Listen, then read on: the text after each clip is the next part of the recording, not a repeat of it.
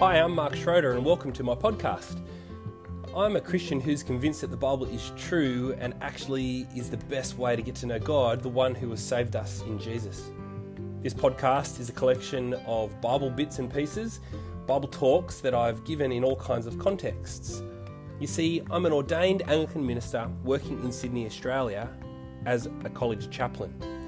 My main role is to teach the Bible in a Peter XII Anglican school. But also from time to time I preach in church, I speak at youth groups, or I teach the Bible at other youth events. I hope that this podcast is a great way of you getting to know God a little bit better and helping you to figure out what it means to live for Him because of the saving work of Jesus Christ. Welcome back.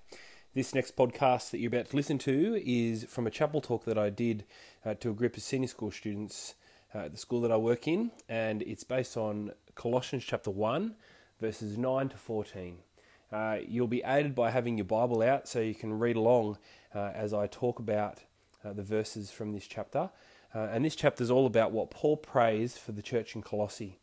For he wants them to know the will of God to save all people through Jesus, so that they might grow in it and then joyfully give thanks to God for the wonderful inheritance that they now have. When I was a kid, my mum and dad had a house which backed on to a massive area of bushland.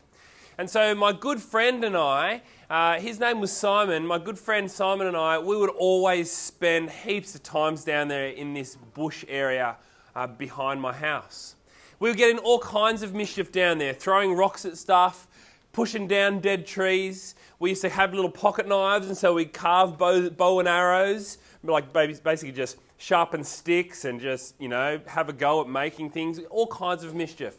One time we were running down the bush down there, and we found a set of steel ladders that were attached into the side of this cliff. And so we climbed up and down those cliffs and ended up in all kinds of places that we probably shouldn't have been. As children, we had a great time. But there was one time that he and I were running through the bush and having a great time down there, and we came across like this massive big rock, massive big boulder, huge thing that we could run along the top of, and it actually fell away on one side to a massive drop. It was like a cliff on one edge of this massive boulder. That's how big this rock was. Anyway, as we were running along the top of this rock, it became very, very loose underfoot. So that means that it was very dusty, there was lots of leaf litter on top of the rock, and so it was very, very slippery. And so my friend Simon, who was running ahead in front of me, he lost his footing and he slipped. And he started to slide towards the end of this cliff. If you pause it there, right? Just pause that image there in your brain. There's Simon sliding towards the end. There's little Rev Schroeder watching him go. You go, what's he going to do? Now, if you survey the scene in that moment, around him there were all kinds of things that he could have grabbed onto. There were big trees, there were bigger boulders, there were other vines and other branches as well that he could have reached out that looked really strong and impressive. That looked like he should have reached out and grabbed for that. But also, growing out of this crack in the rock was this hopeless little twig. Bigger than the picture that I'm showing on the screen now. It was like a small sapling that was growing out of this dodgy little crack that was in the rock that he just slipped on. Really, if I was to give him some advice, it would be don't grab onto that twig, because that twig is not very strong looking. It doesn't look like it's the sort of thing that you should anchor your life in. In fact, I underestimated that twig. And that was a problem, because what my friend Simon did in the moment, if I press play back on that image of Simon sliding along the rock, he reached out and he grabbed that twig, and the surprising thing was that the twig held. And it stopped him from falling off and falling down to his doom, right? And massive injury, whatever would have happened if he went over the edge. And so it stopped him and it held him secure. It didn't fall out of the rock. It didn't break. Nothing bad happened. And so I could go over to him and say, quick, mate, quick, let's go. And I reached down and I grabbed his hand and I pulled him up. And then the two of us looked over the edge and looked at each other and went, whoa, that was close. Yep, let's keep going. And then so we kept on going through the bush. Crazy, right? The stupid things that kids do. The thing is It would have been silly for us to underestimate that twig, really, wouldn't it? Imagine if we looked at that twig and we went, don't grab that twig because it's probably going to fall through. It doesn't look very impressive, so don't grab onto it. Don't let it try to help you. That would have been a dumb thing to do, don't you think? See, too often, I think what we do is we think too little of the gospel. The gospel, that word, that means the good news about Jesus Christ. The gospel is the good news about Jesus who died on the cross, who rose again from the dead, and who saved us from our sin, right? That's the good news of the gospel. That's the gospel. But too often we think too little of the gospel. And so Paul, he thinks that same thing for the Colossians. And he writes to the Colossians in this next part of chapter 1 to explain to them that he is praying for them, but also that he is praying that they would not undervalue or that they would not underestimate what God has done for them. You see, Paul wants them to know the facts and to live for what is best. And that's what we're going to be thinking about today. Are you ready?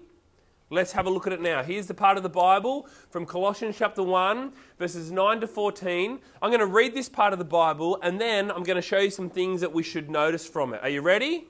All right, tune in, guys. It says this. For this reason, since the day we heard about you, we have not stopped praying for you.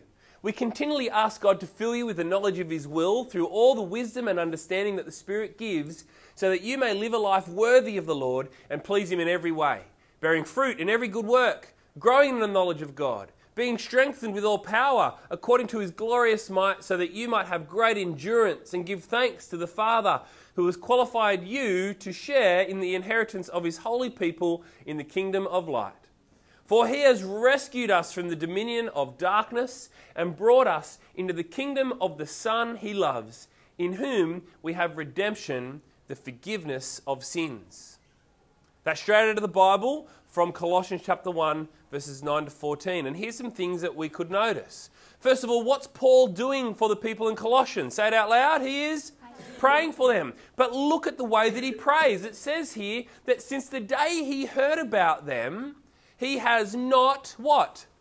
He has not stopped. He has not stopped praying for them. And then you see that second word, he says that they have been praying continually asking God, continually praying. Now that doesn't mean that he's just walking around 24/7 muttering under his breath, dear God, I pray for the Colossians. It just means that they're always on his mind, right? He's always praying for them. He's active in his prayer life. I wonder what you're active in praying about. I think we're pretty active in asking God for stuff, asking God to help us to succeed, to win at something, to do better or to be healthy, or we pray for our sick friends or family. Well, Paul, he prays for these guys that they would know something. And look at what he prays. He says, we continually ask God to fill you with the knowledge of His will. The knowledge of His will. Now, sometimes when we hear that God would reveal His will to us, we think that might mean that God would teach us what He wants us to do on this day today. On Friday, the 1st of March, 2019, what is God's will for me today? That's sometimes what we mean, isn't it? And sometimes we want to know that. What does God want me to do this day? Or what does God even want me to do when I graduate from year 12 and I become a real human being? I mean, an adult, right? What does God want me to do when I become an adult? What's God's will for me there? And sometimes we do mean that. But here in this passage, to know that, have the knowledge of God's will through all wisdom and understanding that the Spirit gives, that's talking about understanding God's will to save us. God's will to save the Colossians. See, Paul wants them to really understand God's gracious and good purpose to save them in who? In Jesus. But why? Why would Paul pray that they would really know that God has saved them through Jesus? What would be the point of knowing this?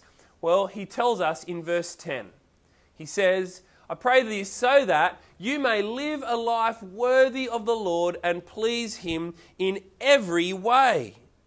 See, knowing God's work should make a difference. Well done. Knowing God's work should make a difference. It should change the way that we live, how we approach God, knowing that God has saved us.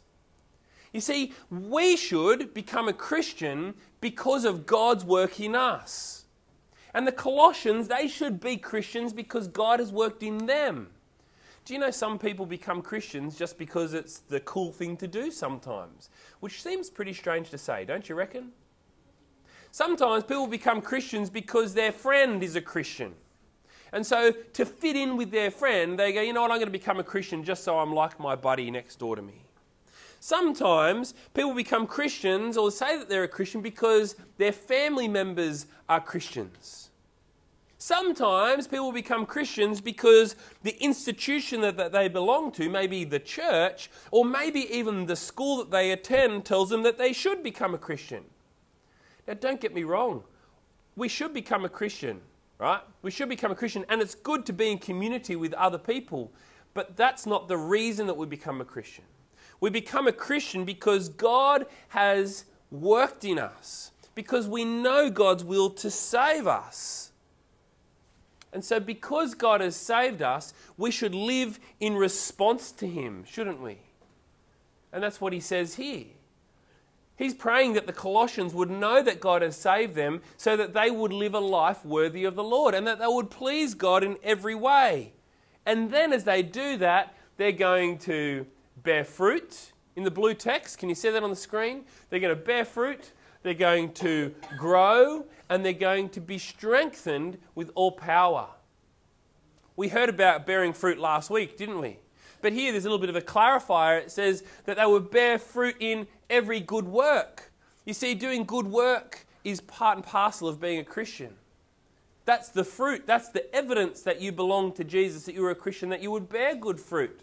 The evidence that you belong to Jesus as well is that you would grow in the knowledge of God. That you wouldn't just know that God has saved you. That's only half of it. The other thing is that you would know it, but you would also grow up in it. You would become mature in the knowledge about Jesus. And then that you would be strengthened with all power according to His glorious might. Why? So that you would have great endurance and patience. That's not so that you might be able to endure your pesky brother or sister, or have patience when your mum asks you to do the washing up.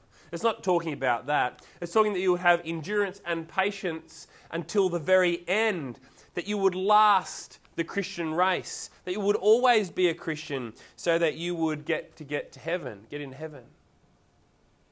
But that's not all, right? Because being strengthened and having endurance and patience in the Christian life is important, because as we continue, it will mean that we'll end up giving what? Joyful thanks, he says in verse 12. Thanks to God the Father, who has actually qualified you, the Colossians, to share in the inheritance of His holy people. Hand up if you competed in the swimming carnival the other week. Cool. Leave your hand up if you qualified for the next event. So was it NASA? No. NASA. Hand up if you went to NASA the other night. Well done, you guys. Congratulations for qualifying. Now, Tex, you qualified, right? You qualified in because of your ability and your swimming power. Yeah? Is that right? Cool. Congratulations. But imagine, right, for a moment, hand up if you didn't qualify. Hand up if you didn't qualify. Imagine if this guy here, he didn't qualify, but Mr. Boyd says, you know what? I'm going to sign you up anyway. You get to come and you get to go to the next level. And actually, not only to the next level, but I'm going to send you to state. And I'm going to send you to nationals. And I'm just going to qualify for you, even though you didn't qualify by yourself. That's pretty extraordinary, isn't it? Well, here in the Bible, it says that God has qualified these Colossians for something. What has He qualified them for? To share in the inheritance. You see, by themselves, they were never going to get the inheritance of God's people. They were never going to walk into God's kingdom. But the wonderful message of the gospel, the good news about Jesus, is that through God and His work, all people can have access, have the inheritance. And it says there, why? For God has rescued us from the dominion of darkness and brought us into the kingdom of the Son that He loves. And through Jesus we have redemption, the forgiveness of sins. Champions of Broughton, this is good news, right? We've been saved. The Colossians have been saved. And so because they've been saved, thankfulness must follow because of what God has done. And Paul prays that the Colossians would know what God has done and that they would respond to him with not just a day of thankfulness, but with a whole life of thankfulness. But what has this got to do with you? What has this got to do with us today, here in this time and place? Well, in the same way that the Colossians should know what God has done and respond with a life of thankfulness, we ought to know what God has done and respond with a life of thankfulness. Don't you think? Because it's good news that God so loved the world that he sent Jesus for us. Don't you think? So how does that change you? How does that help you to live this day now that you understand God's will to save you in Jesus? So, don't think too little of the gospel. Don't underestimate the wonderful message of Jesus Christ, the Saviour. But know God's will to save you and know that he's done it in Jesus. But also know it, but also grow in it. Know that it will save you and also grow in this knowledge of God's will to save you. You see, in a world of mess and hopelessness, in a world where confidence falls through, in a world today where we're told to grab onto the strong things, sometimes the message of the gospel can look weak and twiggy and little, right?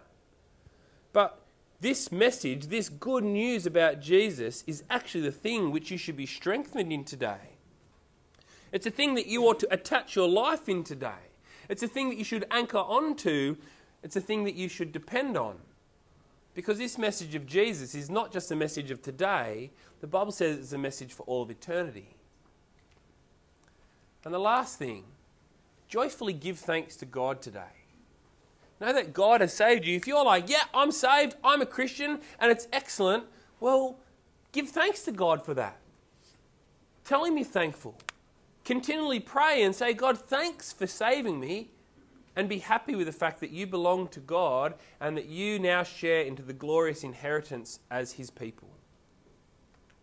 So, Broughton, I told you the little story about that little branch that didn't look worth grabbing onto for my friend. But in the end, it really proved worthwhile, didn't it? Because it saved him. The gospel is sometimes a little bit like that. It looks small and twiggy, but it's worth grabbing onto because it is that message of the gospel that really saves. So don't think too little of it, but instead grab onto it and depend on it. That was Paul's prayer for the Colossians, and it's my prayer for you today as well. So let's pray. Dear Heavenly Father, I thank you that in your great love and mercy you have saved us through Jesus. Please help us to remember this wonderful message of the gospel, to remember that you have saved us in Jesus, and so now we have access to eternity. Lord, please help us to grab onto that with two hands, to depend on it, to bear fruit because of it, to be strengthened by it, and continue in this world of mess and chaos, firmly holding on to Jesus and depending on him. And Lord, I pray today that we would give joyful thanks to you, the one who has qualified us to be your holy people. In the name of Jesus I pray. Amen.